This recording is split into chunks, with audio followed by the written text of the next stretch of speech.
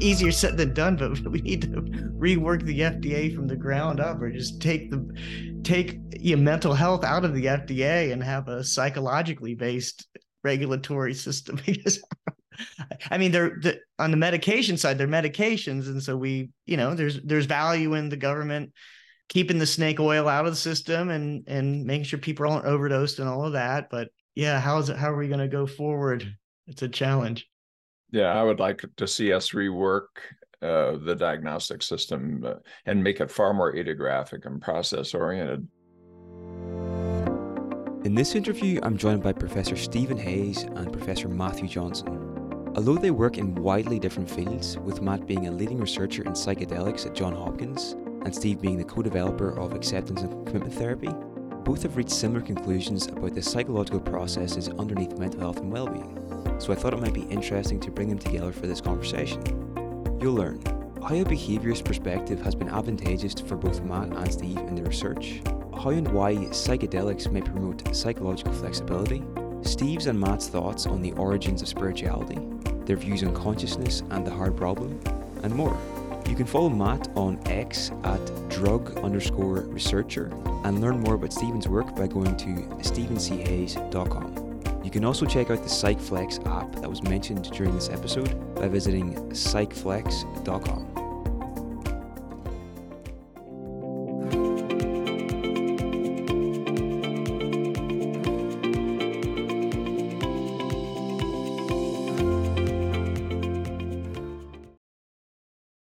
Okay, everybody, welcome to the show. I'm joined here by Dr. Matthew Johnson and Professor Stephen Hayes.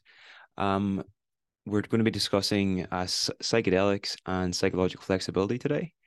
And it's really interesting because Matt and Steve both come from a behaviorist background, and they've arrived at what I would describe as maybe a similar understanding of the core underlying processes that lead to psychological flourishing. And whenever these processes go wrong, they also lead to a lot of suffering. So although you guys might use very different language to describe these processes and these mechanisms, why do you think, first of all, that it's important to understand these mechanisms? And is it a coincidence that you both come from a behaviorist background? And let's start with Matt here.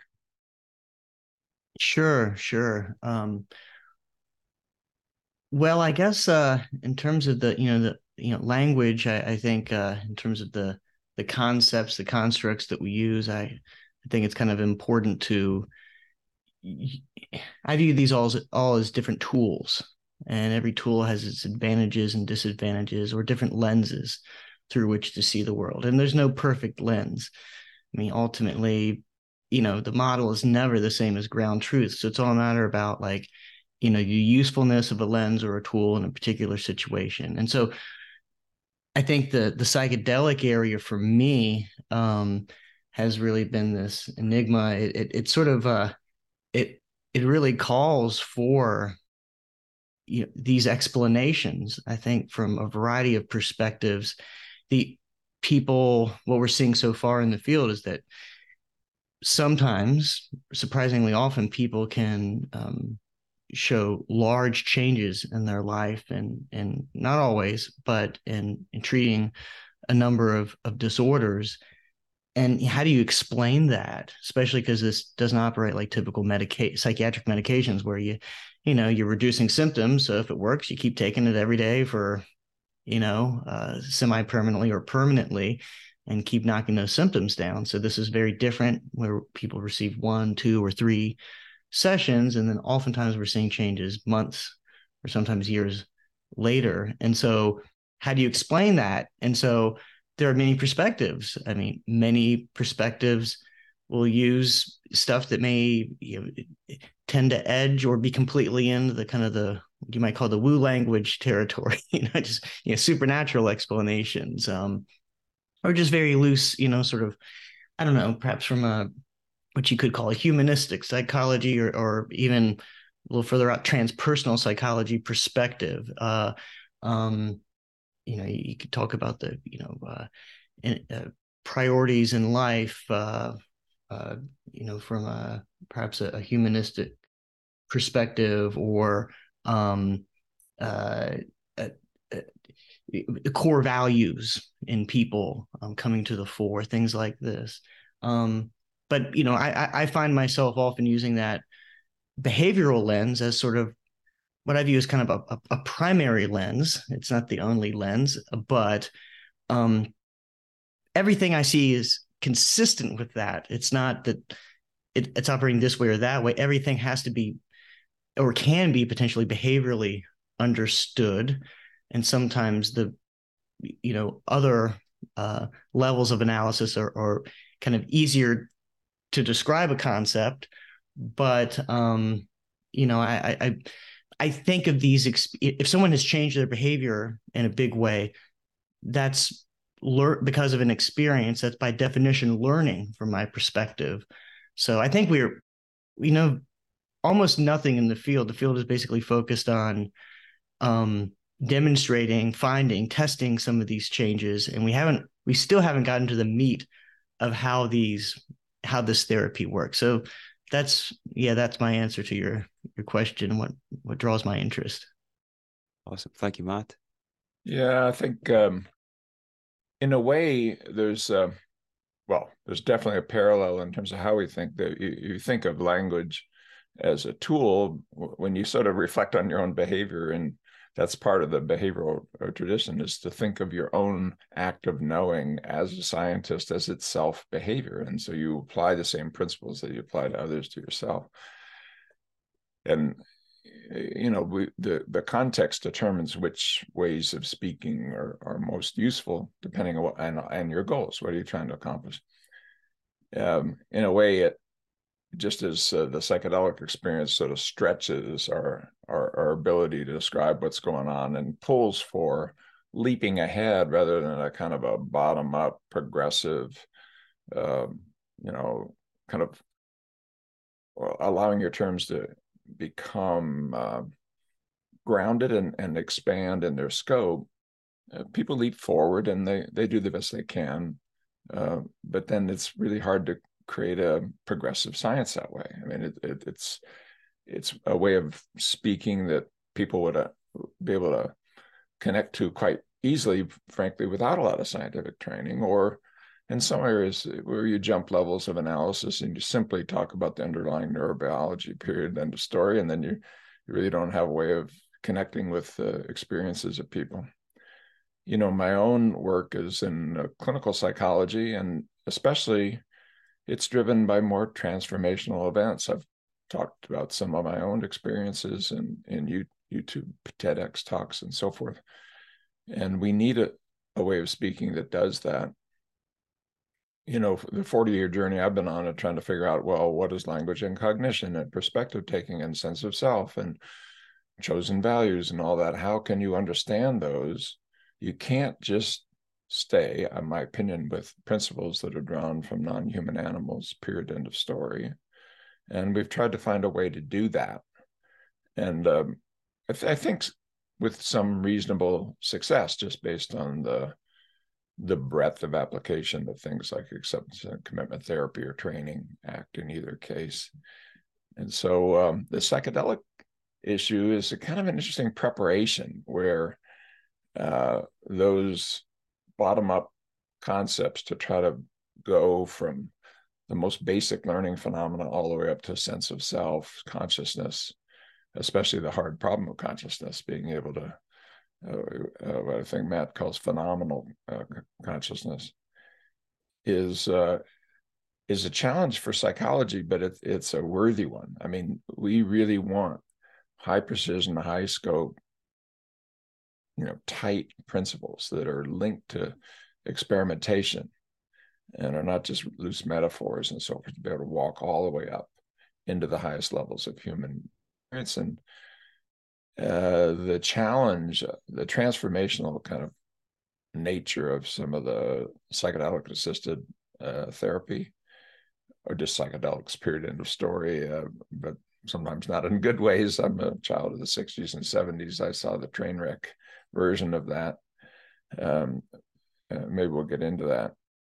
Is one that if you can overcome that, if you can deal with that in a sophisticated way, you're really showing that you've you've got an avenue into human experience that's worth exploring. It's kind of a natural preparation for, okay, explain this, dude. That's kind of a cool one, and it's one that interests me most about the modern version of what we're doing in psychedelics. The first version was also interesting, but didn't wear well in terms of how it was handled, including by psychologists who drove.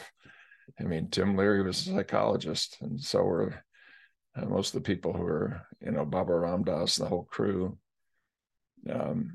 So let's do it a little differently, and this time with a way that allows it to open up new territories that apply not just to psychedelic experience, but to human experience more generally.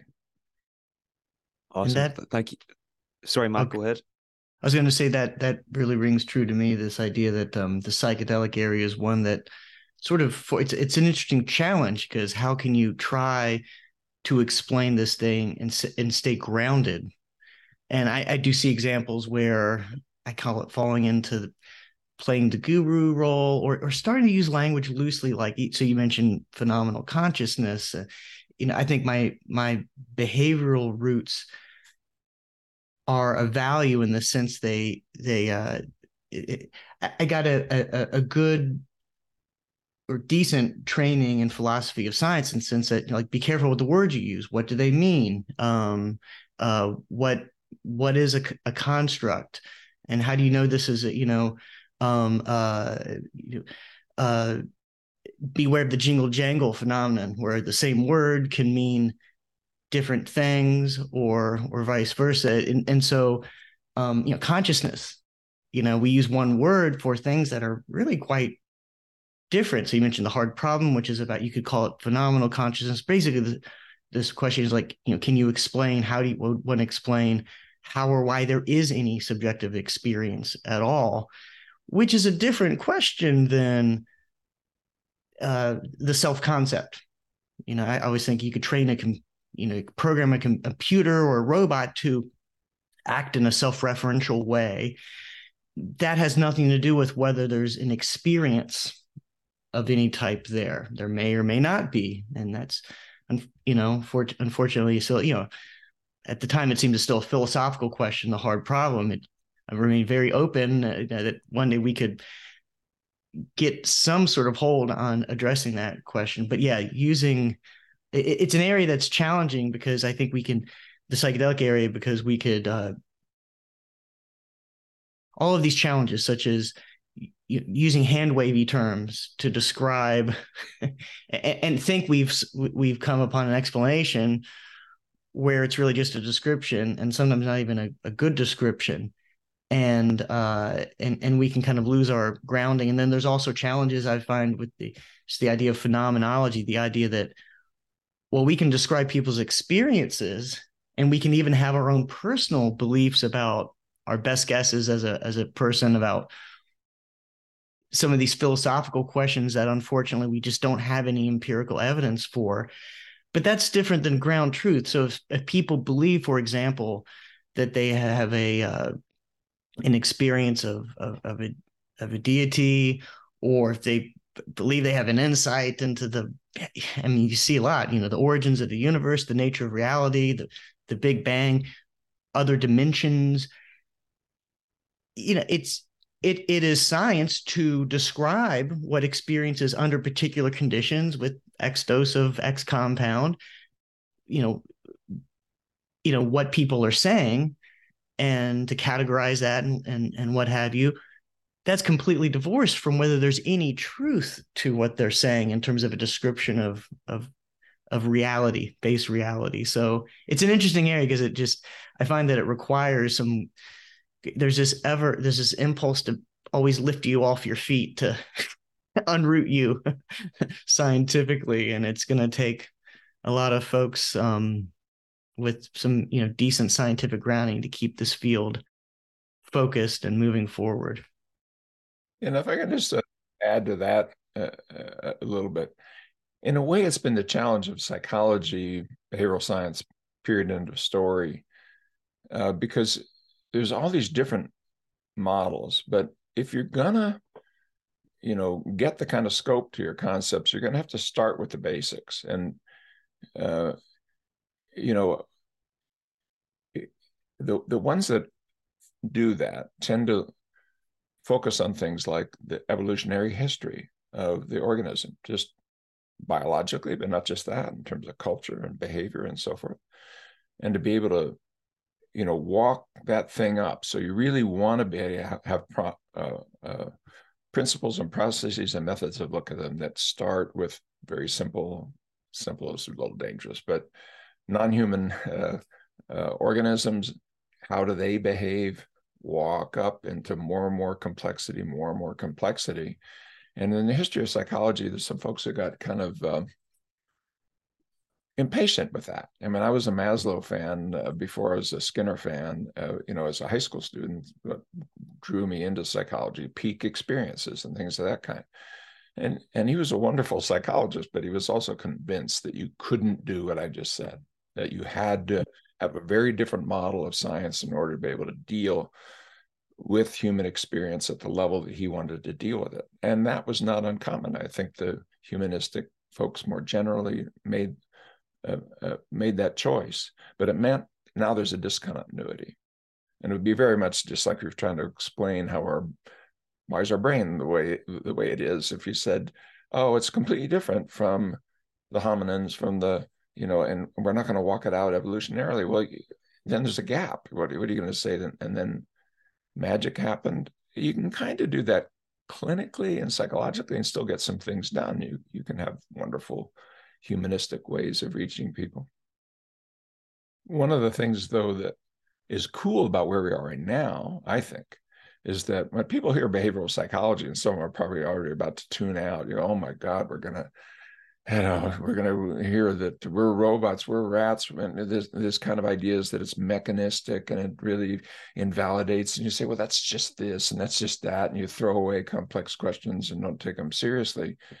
And some of that's on the behavioral tradition. Frankly, there are voices that sound like that. Hopefully not the voices that are in this session.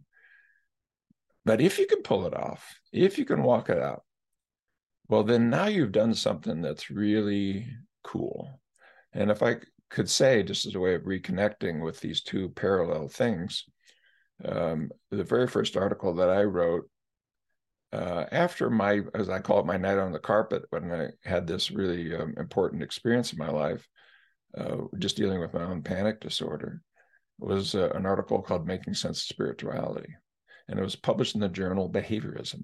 And it walked through, because here's this concept of mind, body, spiritual versus natural. I mean, how can you get farther away from a natural science approach than to be talking about spirituality? And yet, almost everybody has spiritual experiences if you word the questions properly. And by the way, they're quite close in some interesting ways to psychedelic experiences. And you as a scientist have to, in my opinion, have to deal with that. You can't just say, oh, that's woo-woo. No, it's human behavior. It's human experience. You have to walk it out. And in that article, I was trying to, it lays out the beginnings of what I end up trying to do with the theory of cognition and with, its clinical extension. And the point is that it was sort of meta point, is that when you take experiences seriously, all the way up at things like spirituality, but you approach them in a way that allows them to have special properties, and you don't just dismiss them or reduce them or minimize them. You take them seriously on their own terms. That's a kind of a crucible that it puts this basic language through of how can you walk up these terms that are applied in simpler circumstances to deal with something even that complex. And if you fail the test, well, then push the reset button and work on your basic concepts more. And so here we got a new test, and it's really similar, I think, in many ways, of, okay, we're going to look at psychedelic experience seriously, in part because the data that it said it back in the 60s and 70s, but it got overwhelmed with people being afraid of and all the legal restrictions and so forth. And so really important leads weren't followed. What do you have to say even about that? And I think we can say a lot about that without minimizing and without reducing, but simply by taking it seriously, but using concepts that have proven their utility in basic behavioral preparations and then expanding what's needed to sort of climb up to that level of complexity. So I'm interested in seeing where we go with this conversation. And what you just described, Stephen, really reminds me of something that I often find myself thinking about in science, is that there are different levels of analysis. So and there are what appear to be emergent properties. So the science of chemistry and the science of physics. All of chemistry is completely based on physics. But if you were to use just the laws of physics to explain, you would be unable to. And it's sort of perhaps an open question whether even the most intelligent system would be able to explain all of those properties at the level of, I mean, maybe it's possible at the level of physics, and then you can go up to another level of biology. And so by analogy, the computer, you think you're dealing with the graphical user interface and the icons, but underlying that is some language it's programmed that. Underlying that is, the machine language, which is ones and zeros, but it's not even ones and zeros. It's open and closed circuits. And so now, programming a simple thing that I could program using ones and zeros, billions, I don't know, like, like you just can't do it. And there are relationships, properties that become apparent once you kind of build on those complex systems, and so you simply can't, the lower level analysis isn't the tool that you can use to get a whole lot done at that higher level. But everything at that higher level is not discrete. It's not this great separation. It has to completely be built on that lower level. Just, and the point you make about evolutionary history, it makes that so well, because obviously whatever we have that's unique to humans and what that mammals have that, the other, others, or that primates have that other mammals don't have, and then, going on further, has to have been built on those common ancestors and simpler, relatively speaking, simpler systems. And so it just doesn't come out of nowhere. So, building those bridges across those levels of analysis or a whole lot of interesting action is that. Okay, awesome. So I'm aware that some of the early research done with psychedelic therapy is done. They found that acceptance and commitment therapy is particularly effective used in conjunction with it. So, Steve, could you maybe give us just the big picture overview of what psychological flexibility is, and then maybe we can discuss what is it about psychedelics that might be helping to facilitate this in people? Yeah, and I think I'd like to do it in a way that even goes beyond the act work, because we've been looking recently at what are the processes of change in mental health, behavioral health, and psychological flexibility is at the core of the entire world's literature on how change happens. So if you just expand the language a little bit, so I use a slightly expanded language that doesn't sound too acty, and that way you don't have to feel as though I'm kind of trying to cling and say, hey, all this cool stuff is me and mine and all that kind of stuff. Let's just look at the broader picture. Learning how to be more emotionally open and flexible. All these terms require definition and clarity, but we'll just start with words like emotion, cognition, etc., and we can unpack those. But learning how to be more emotionally open and flexible, more cognitively flexible and less sort of entangled with particular verbal rules and so forth, being able to sort of notice those, and then to come into a present moment, which is where we are all the time, but to allocate attention in a flexible, fluid, and voluntary way. And to do it from a sense of self as itself not entangled with those things I just said. And there it's a little harder, but I would just say from a more witnessing, noticing, observing, perspective taking sense of self. And based on that ground, which I think are a pretty good definition of what mindfulness is about, if you want to use that term, being able to focus on the qualities of being and doing that you want to put in your behavior. What are your values? And put goals harnessed to that as secondary, but then arrange for the creation of behavioral habits that move you in the direction of those qualities of being and doing. If you want to simplify it, learning how to be more open, be more aware, be more actively engaged in a values-based life. If you want to simplify it further, learning how to be more psychologically flexible.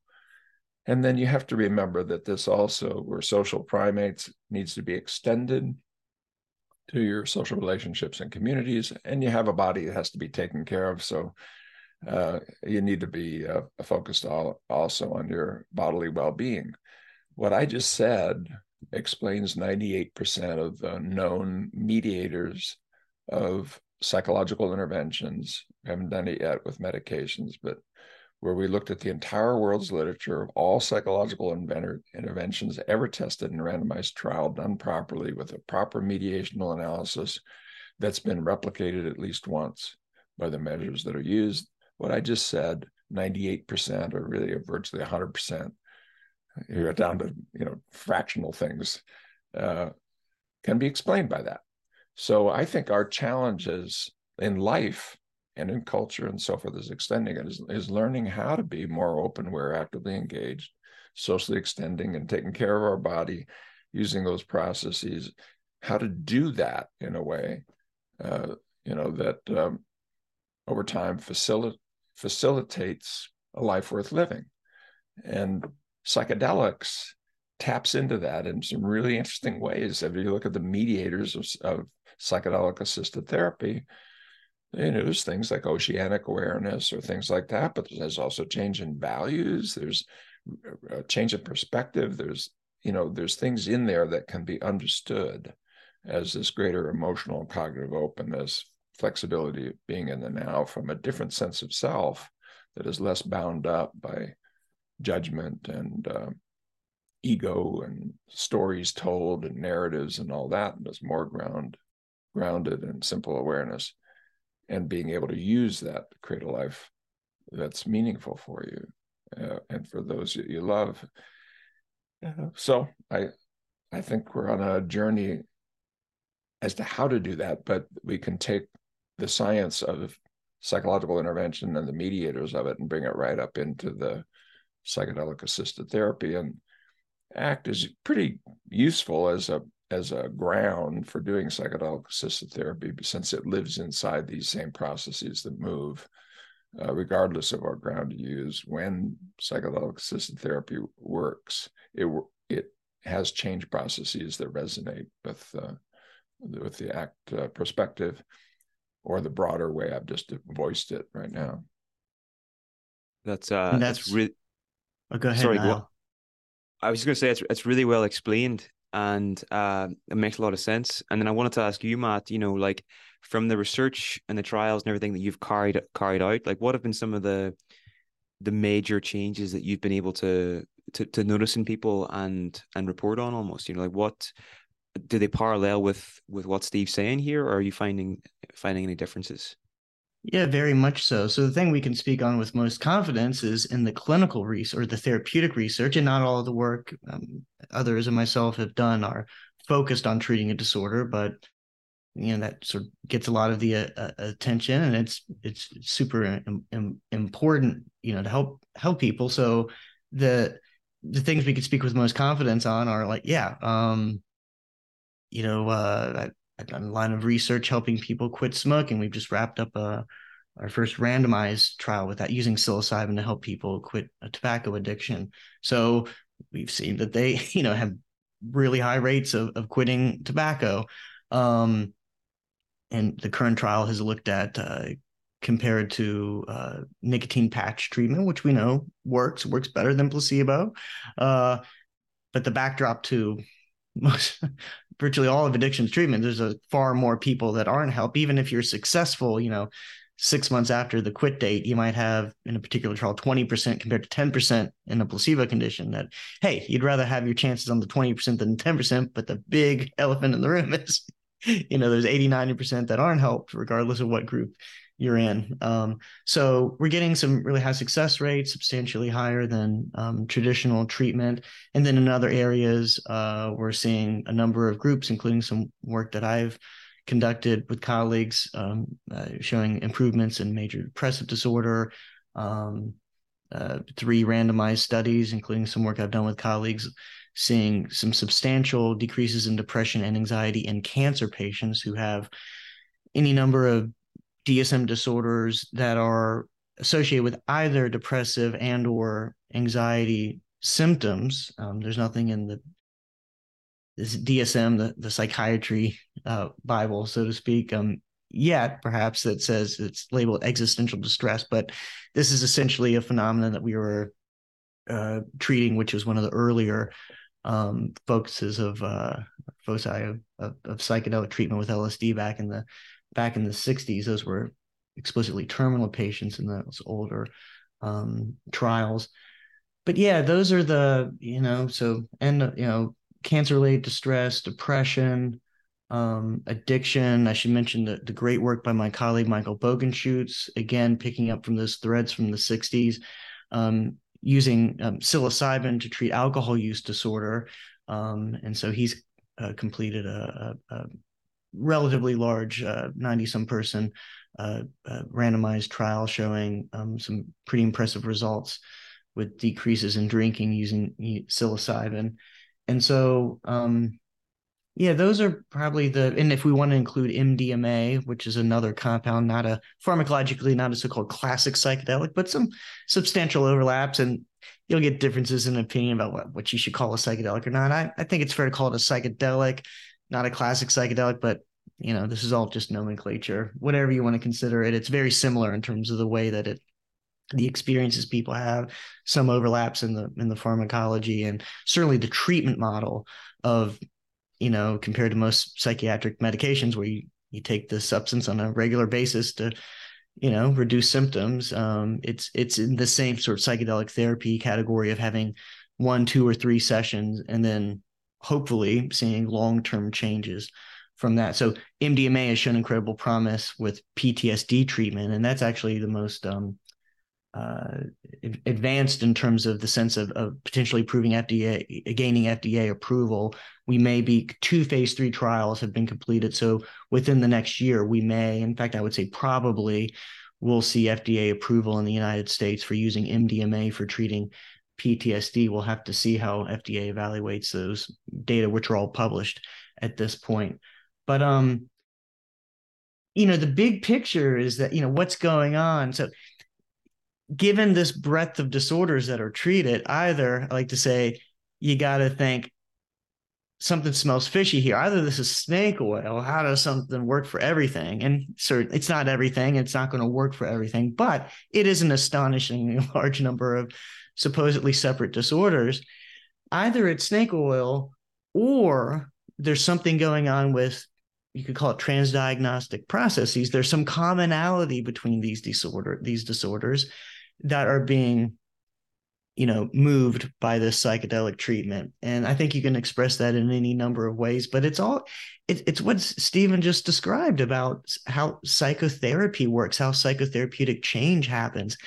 And I've written some commentaries, and a number of others have put it in different ways, but essentially that psychedelic therapy is psychotherapy. Yes, it's a medication. You're putting a very powerful biological, a medication, a drug by definition, has clearly very powerful acute effects in the nervous system. But the way it works long-term in terms of helping with these disorders, that's all, well, it's mediated biologically, of course, and psychology versus biology. These are just 2 different sides of the same coin. It's not one or the other. But the level of analysis that seems to be most applicable to understanding how this is working is because it's psychotherapeutic process, whether you're considering that or not. And we get into a very interesting discussion with the regulation, because FDA is not charged, and other like the European, the EMA in Europe, similar FDA-like entities, typically aren't charged with regulating psychotherapy. And some of the companies going forward sponsoring some of the phase 3 research, they don't want to constrain their therapy to say, and I've been in some of these discussions, it's like, oh, if we have ACT or some other, variety of whatever psychotherapy, cognitive behavioral therapy of one type or another, anything, then you've introduced a hurdle for people to be trained in that and to have, you can only use it under those conditions, perhaps, if it's approved by FDA. And it's just this very weird zone that the FDA is not used to dealing with. And so I always remind people, like, whether you call it psychotherapy or not, or whether it's nominal psychotherapy or not, some of these trials, like, for example, tobacco addiction work that I've done, we use some nominal CBT, cognitive behavioral therapy. In other works, like the cancer work and the depression work that I've helped with, there's no nominal psychotherapy, but all of the so-called, common factors of psychotherapy are clearly at play. There's a rapport established, which we think is important for safety, between the therapists and the client, the patient. There's this trusting relationship. People have experiences. There's discussions about what's afterwards, how the people are interpreting, like how they may, change, very sort of, non-directive, but, reflective listening and all of these elements that you would hope would, should be there with any form of good therapy. That's all there. And so the way this works is psychotherapeutic process. And, sometimes it's overstated, and these are, there's limitations in any description, but people will say this is like, years of psychotherapy packed into one day. I mean, that's overstated, since there is preparation and it doesn't always work, but there is something to that. There's no perfect way to state it, but it is like psychotherapeutic process when it works well under a magnifying glass, on rocket boosters, whatever your, analogy is. When it works, it's because there's this rapid acceleration of psychotherapeutic change. People are more likely, it's like the gain is turned up on the system, where these sort of aha moments of insight, people operating from a more flexible framework. A lot of times when people say, whether it's addiction or how they're dealing with their cancer, like things they told themselves a million times, like, oh yeah, I'm creating so much of my own suffering. I could choose to get out and enjoy life. The disease itself hasn't, it's not impairing me to that degree yet that I can't go out and enjoy it. But, the sun outside or my grandchildren, but I'm choosing to isolate myself and this type of thing. Or with, addiction, like, I know what I truly value, what the bigger priorities are. And, I know this is killing me, or this is sitting about it, all these things. But it seems when they come out of these sessions, when it really works, they feel these, to speak loosely, because, we're still in process of figuring out how this works, but it's like they feel it in their bones. They say, I've told myself this a million times, but now it's like, I get it. It really seems this is part of the ineffable thing. It's like they have this realization that is just operating somehow, that it's kind of sunk deeper, and by analogy, into the way they're operating. It's sort of like at a more fundamental level psychologically now. And yeah, it's fascinating. I think it would be important for us, just in the world, to allow some of the messages that are inside what's happening with psychedelic assisted therapy, but also in psychotherapy, to penetrate into our cultural concepts, because we're carrying around the burden of the idea that mental health is organized around disorders. They're latent diseases. If we just look close enough, we'll find the mechanistic etiology, the course, and the mechanisms that produced it, and the response to treatment is the mechanisms that produce it, and then we'll have diseases. Yeah, but there's not a single psychiatric disease in 50 years, not one. And so, even the feds and NIMH are getting tired of it with what they did with RDoC, the research domain criteria, which it was a good idea, but a finger was on the scale. The guy who came up with it, Tom Insel, has now written an apology in this book, Healing, saying that it probably was a mistake, but it was a $20 billion mistake. And we can't afford that many expensive mistakes. The deep message that's inside here, it's not transdiagnostic, really, because the whole idea of diagnostic is so tied to latent diseases that you have to set it aside. What we're talking about is how to empower human lives. And there's what cul-de-sacs, there's problems. It's trans-problematic, yeah. And these are complex problems that sometimes are clustered to a degree, but there's so much individual variation. Major depression, there's thousands of different ways of combining just those limited sets of signs and symptoms, and they are not reflecting an underlying disease state. There is no underlying disease. Sooner or later, 50 years and how many billions, eventually you say, this was a mistake. There's other ways of thinking about it.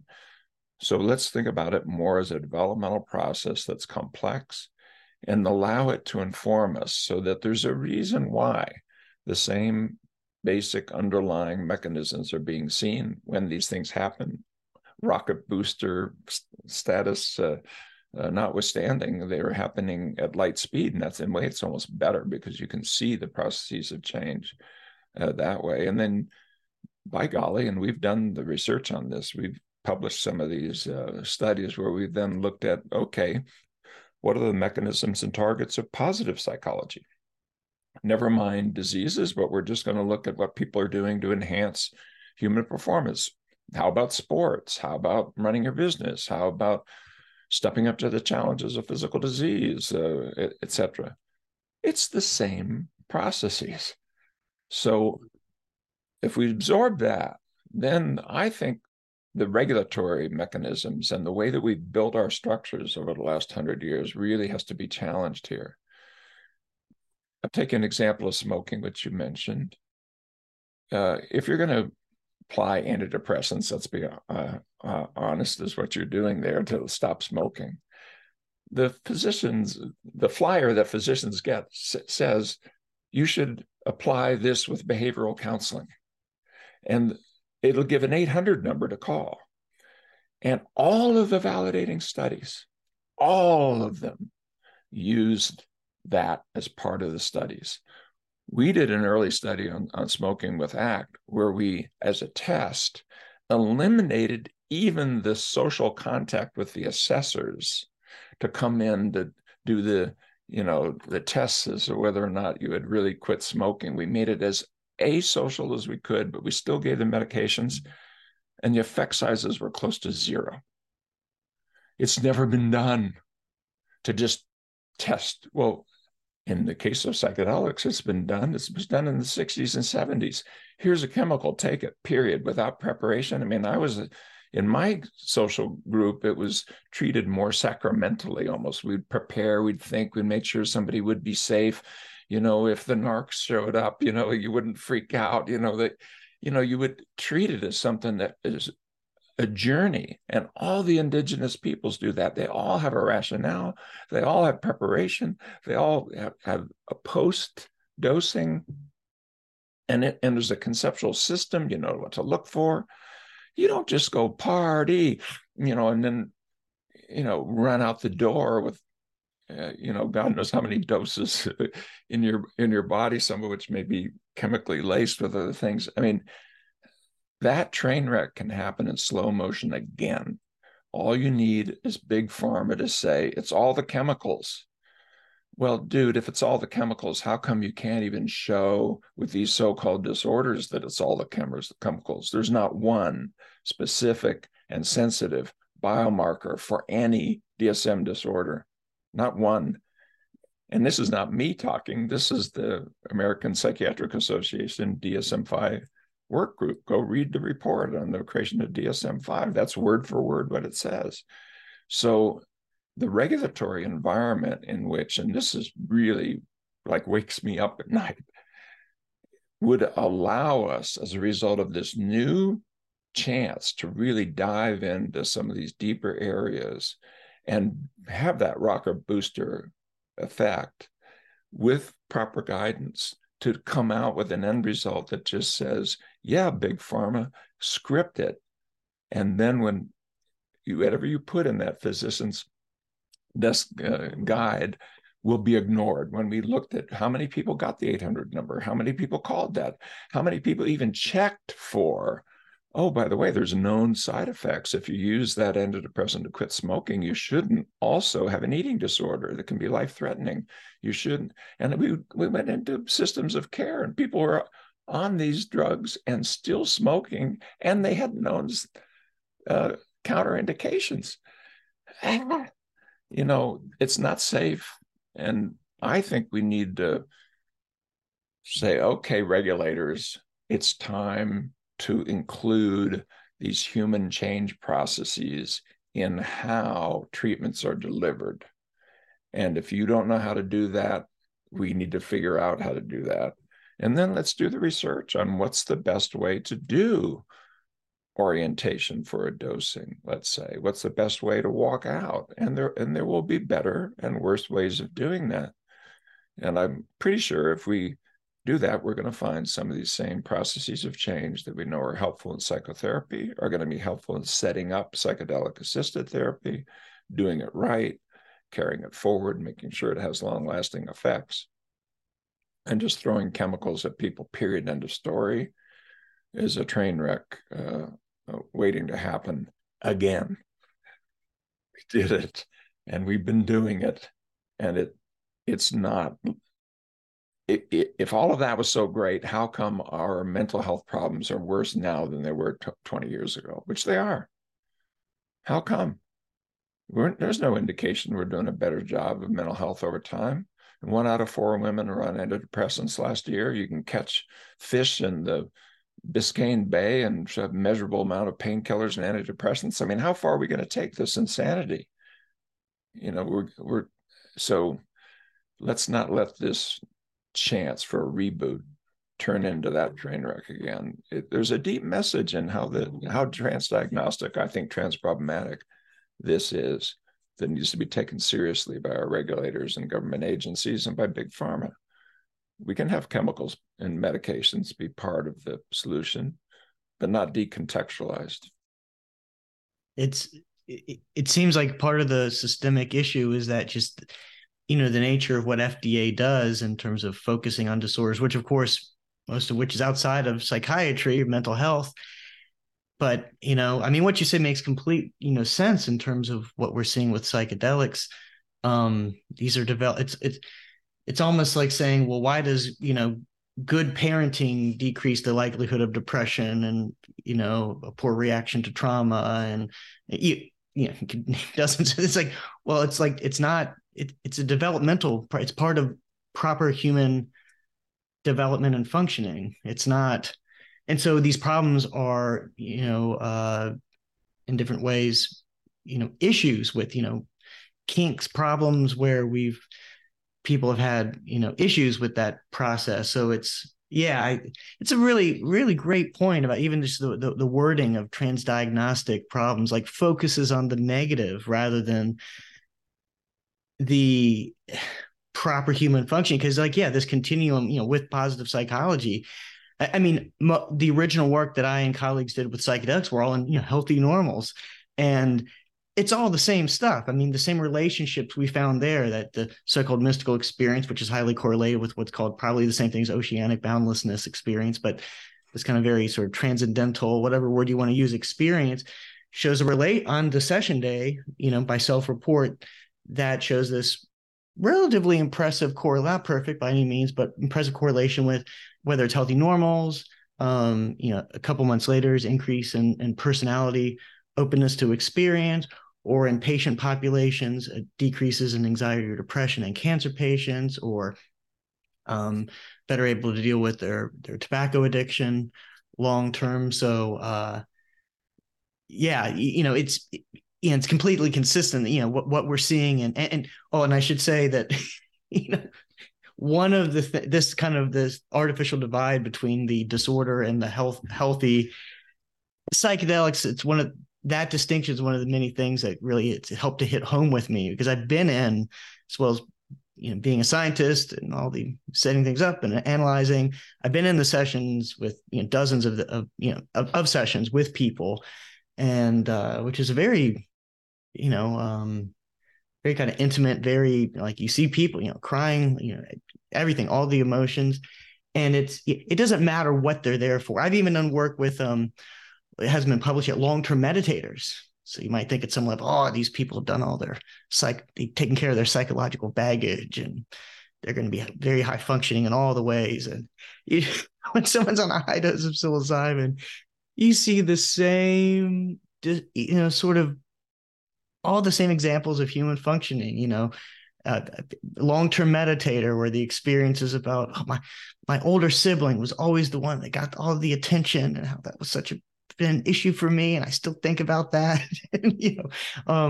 Or you're there to just quit smoking, but then I've seen this a couple of times, some traumatic event from 30 years ago that you didn't really process. I'm not talking about recovered memories or anything like that, but something that someone remembers that was this horrible event that they've never seen a professional about, they haven't really processed in any way.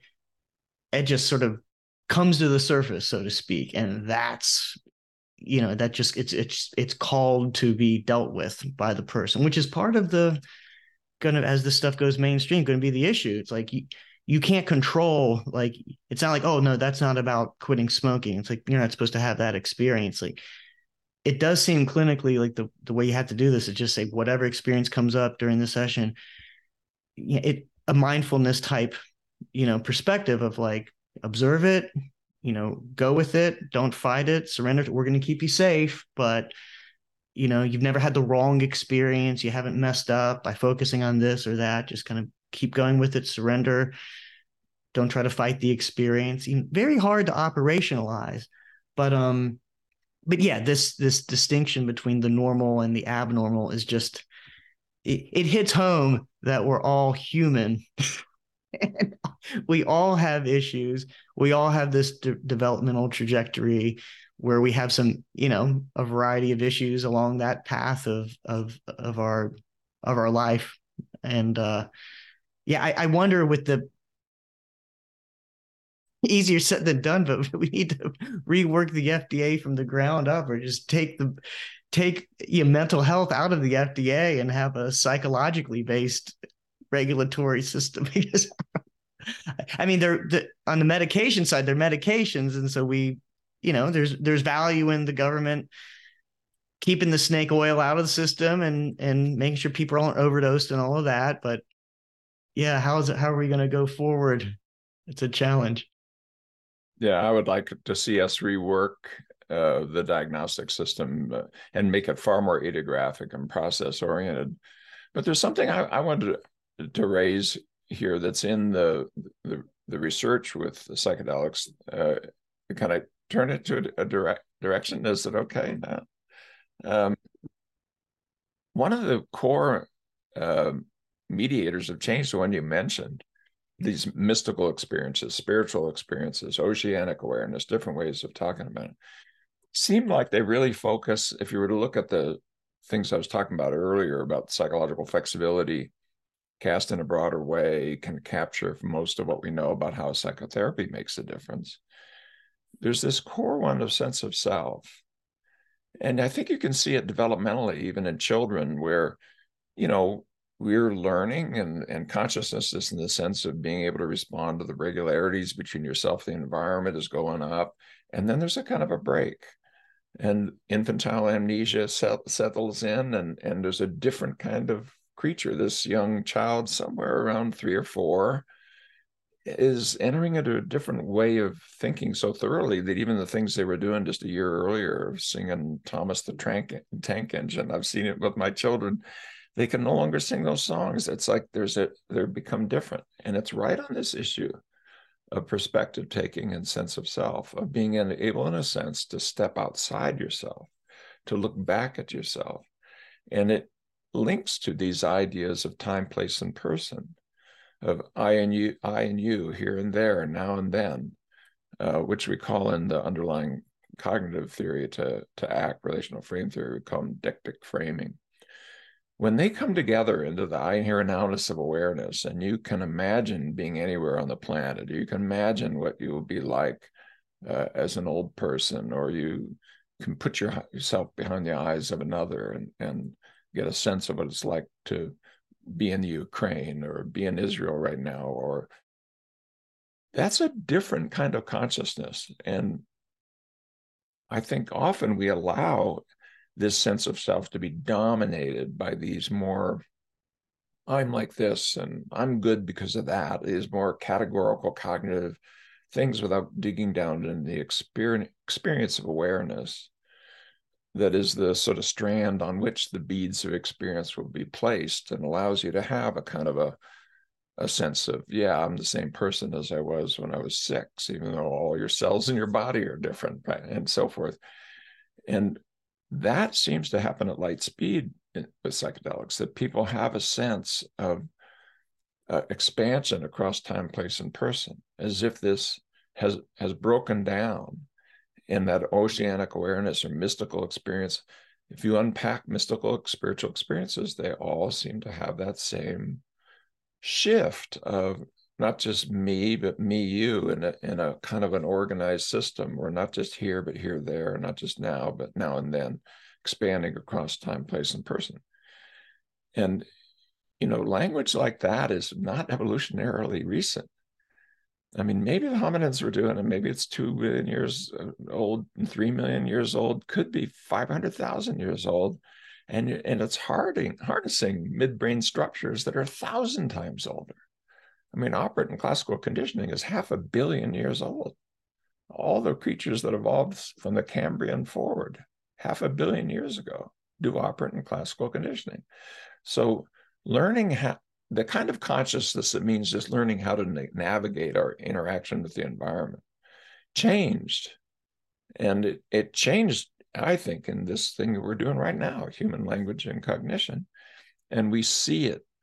And the reason that seems important to me is that if we know that that's the breaking point, if we take seriously these mediational studies of psychedelic assisted therapy, well, then it means that we really ought to be focusing more attention on how to expand people's sense of self, even outside of psychedelic assisted therapy, to be able to do things that we can see in psychedelic assisted therapy, like rapid progression when I just kind of open the gates and I'm able to be more present. And I'm reminded just of some of the fMRI studies where it looks like this narrative sense of self is eliminating our access to sensory and sensory motor information. We literally don't know the world we're living in because we're living inside a story. And we're telling that how great we are, how awful we are, how we were mistreated, how, our brother got better treatment than we did, like the example you're using. And then you remove those gatekeepers chemically, and with the right orientation, you see yourself and your relation to the world in a different way. And that's profound, I think, and important and telling about the human experience. There's something really deep to be learned from psychedelics, in my opinion, theoretically, that applies to this moment right now, just between the three of us or others who will watch this. It applies to us all the time. And it's buried in our usual sense of consciousness that doesn't allow us to see the centrality of sense of self to how we relate to ourselves in the world. Yeah, I this is all fascinating, and I think about how perhaps what the psychedelics are able to do is something that the human animal has been doing for a long time, and there's certainly some evidence for this, whether it be through some crazy acoustical techniques or going deep into caves, or chanting, and just all these various rituals to achieve what you call altered states of consciousness. We don't know how far back that goes back, but it may be that this sort of boundary dissolving, these types of techniques evolved with the human animal as a way to offset the very necessary tool of that sense of self. But maybe that we only went forward because, kind of like clothing, like it was advantageous to lose the hair to be more adaptive, because then we can put on or off the whatever, the elk fur or whatever to keep ourselves warm.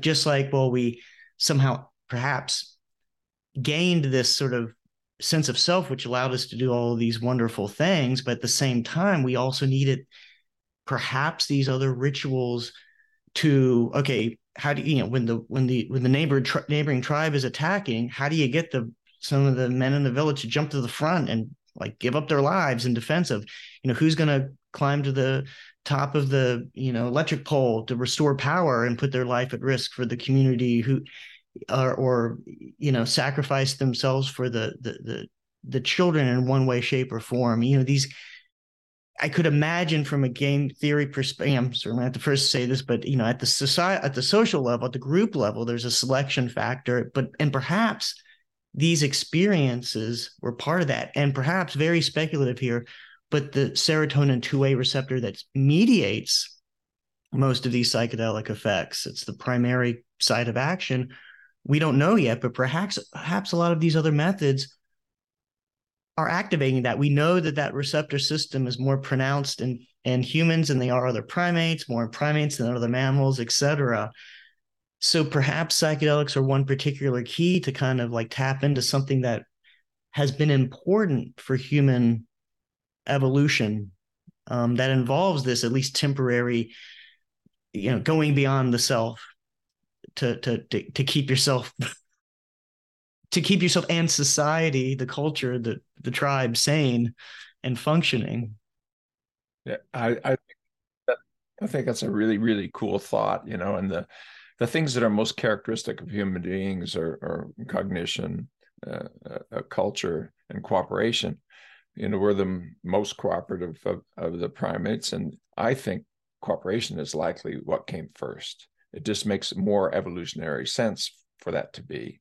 And even maybe our simplest terms, or having a name for, this is a cup, and then the bidirectionality that happens somewhere in stimulus equivalence, the term that's used in behavioral psychology, around between 12 and 16 months, probably started in cooperation, because if the troop, just having characteristic sounds, for example, for objects, that's common across many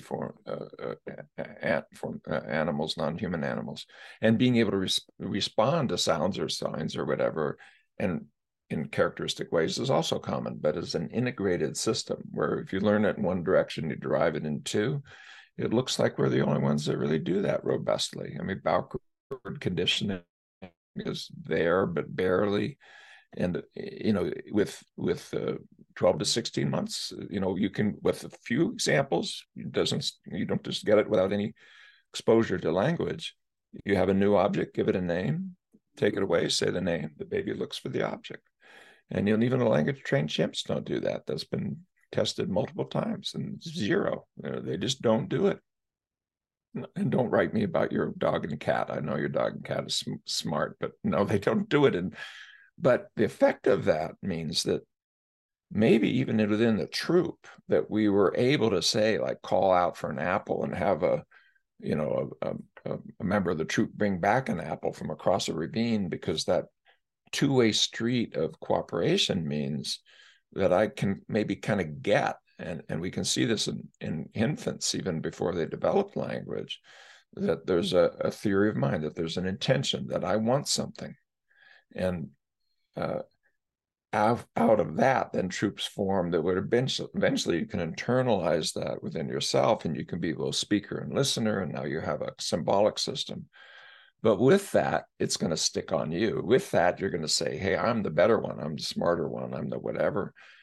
Learning how to have that change in sense of self, that is now a narrative sense of self, not interfere with the cooperative basis of human communication, period, end of story, is probably something I would think that you'd want rituals and exercises, but never mind psychedelics. I mean, it could be, as you say, just fasting or chanting or breathing, or to break it down enough that the I, you, we, they, the kind of relationships that are needed for cooperation are sustained, because our success as a human species has been dependent on that. I mean, you put an individual human being out alone, and they're not going to survive very long until they've had a lot of socialization. I mean, we take one of the longest periods of time where we're dependent on these giants around us called adults as babies,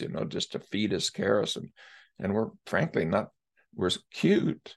And you dump natural endorphins in your brain when you see the cute eyes of babies, but they poop on the floor, they puke on you. I mean, who the hell would take care of these creatures? So we've figured out a way, I think, as human beings, to make this cooperative system work. And then we've created a modern culture where it can really not work, where loneliness, disconnection, isolation is this characteristic. And even in big cities, people are walking around feeling as though they're the only person on the planet. They're so alone. And what happens in the psychedelic stuff is it feels like somehow you're connected again. You're part of something bigger. You're part of a human community. And time, place, and person shifts. And it's massively empowering to people. So sense of self, it's something we really need to figure out how to unpack. And I think there's a peek into the future from the psychedelic work that maybe we can expand on. That's beautifully said, Stephen. And now it sort of leads me into, I wanted to end asking you guys about your thoughts on the future of psychedelic therapy. And the question that kind of jumped to mind whenever I was thinking about this was, if you two could design a center that was to go into every town or city in the world, right? And the aim was to alleviate as much suffering in that town as possible and promote as much flourishing as possible. What would that center look like? Like, what would kind of like the elements that you would include in that sort of thing? Think about like a post office or a Starbucks, whatever. It's going to be in every town in the world or every city. So who wants to go first here? Well, I'll take a stab at it. I sometimes think of psychedelic therapy, and we've touched upon this theme in different ways throughout this conversation, but it's sort of a Trojan horse. It's kind of the most interesting thing is not about the psychedelic therapy. It's just showing us things. Like I've said, it's kind of a way to bring psychology back into psychiatry, which psychology used to be the basis of psychiatry, but it's certainly not now. Or just in terms of human functioning or positive psychology, it's and I think it's pointing towards the importance of what you could call it, like healthy human development and a healthy mental life. And so one of the things that I the directions I hope that it helps lead us to is the idea that we need, I mean, preventative healthcare really isn't the right way to say it, given our discussion of it's really about human flourishing. But something like, I'm astonished by the idea that you're supposed to get a yearly physical, and how often you only treat the so-called mental stuff when there's a problem, right? And we're living in this increasingly complex, insane world with you name it, the media, social media, isolation. You have all of these issues with this issue for one person to have catastrophic effects on others, like the whole mass shooting phenomenon in schools. The whole idea that we don't already have preventative mental health care, not once a year, but I'm thinking like once a month, like just to be a human being in modern society. It's like, it seems to be, it would be worthwhile, like for it just to be considered almost frowned upon it's like if you say you haven't been to the dentist in 30 years, it's like if you haven't had some type of a relationship with a mental health professional within the last year, you're like, oh, sure, you really need to get on that, even if you're healthy. I hope that this kind of the focus on the psychedelic therapy helps to bring this about, more of this idea that the law of entropy plays out across all all aspects of the universe, including human our physical body, our mental health. Like, we're going to go towards decay and disorder unless energy is put in to keep us integrated, and fighting entropy. So yeah, those clinics, I would think, wouldn't even be, maybe every once in a blue moon they'd involve a psychedelic, but it'd be where people would show up and they'd have a relationship, and it would just be the daily check-in. It's sort of like the idea of school counselors, which I wish they were utilized more like this. It's like, not just when there's problems, like every student should have a relationship with their school counselor. And that way you're catching people long before they're having problems. But that should extend into all of life. I mean, I wouldn't want to force people into this, but I wish culture moved in a way that was sort of the norm, and we kind of viewed it more as like, yeah, you need to be exercising, you need to be getting a physical, you need to be keeping yourself up, because you're going to go to disorder unless you put some energy into the system. Very cool. Thanks for sharing that, Matt. Steve, what about yourself? It's a really, really cool question. And I think if we could break out of the latent mental disease set into a mental resilience set, how do we create modern minds for this modern world where we're going to be exposed to judgment and pain and comparison, these toxic processes that are hard for us all. With the computers we carry in our pockets, our 6-year-olds are exposed to it. They see more death and dying and distress, than your grandfather did, and even unless he was in a war, and even then more. And so I think the way that we need to do it when we push this reset button is get back to the individual and begin to look at longitudinally, what are the processes of change that they're building? Because you can't do it in a top-down normative categorical concept. There is no one-size-fits-all. The deep message of the failure of the latent disease model is we need to go back to a more idiographic focus, and then build up into subgroups if and only if they increase the precision of our understanding of the individual. And processes of change can do that. That's, by the way, in the deep background of behavior analysis and behavioral thinking. These principles were built on focusing on the individual organism in small n studies. If we go back to that and we start looking, okay, let's measure these processes of change. There's not so many. We can simplify it. I gave an earlier description, learning how to be more open, aware, and actively engaged, take care of your body, extend that to social groups. I can say it in a sentence. It's not that hard. I can ask questions, or we can use wearables and so forth that look over time, how well are you doing with that? And treat you as a kind of complex evolving system, which is what you are. You're not in a normative category. And you can't even go from the stats that are normative to this, because it violates a thing called the ergodic theorem.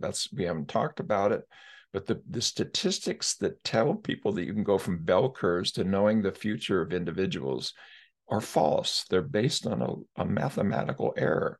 So let's look at how change is happening in your life, and then have kernels, techniques, methods that can target it. So that, let's say, example, I'm emotionally avoiding things. When painful emotions come up, I run away. You can get away with that for a little while, but you're not going to get away with it for very long. And boy, if you had to pick one toxic process of all of them out there, it's one of the worst. It correlates with almost everything bad. Okay, how would I learn to be more emotionally open? It's going to be one step at a time.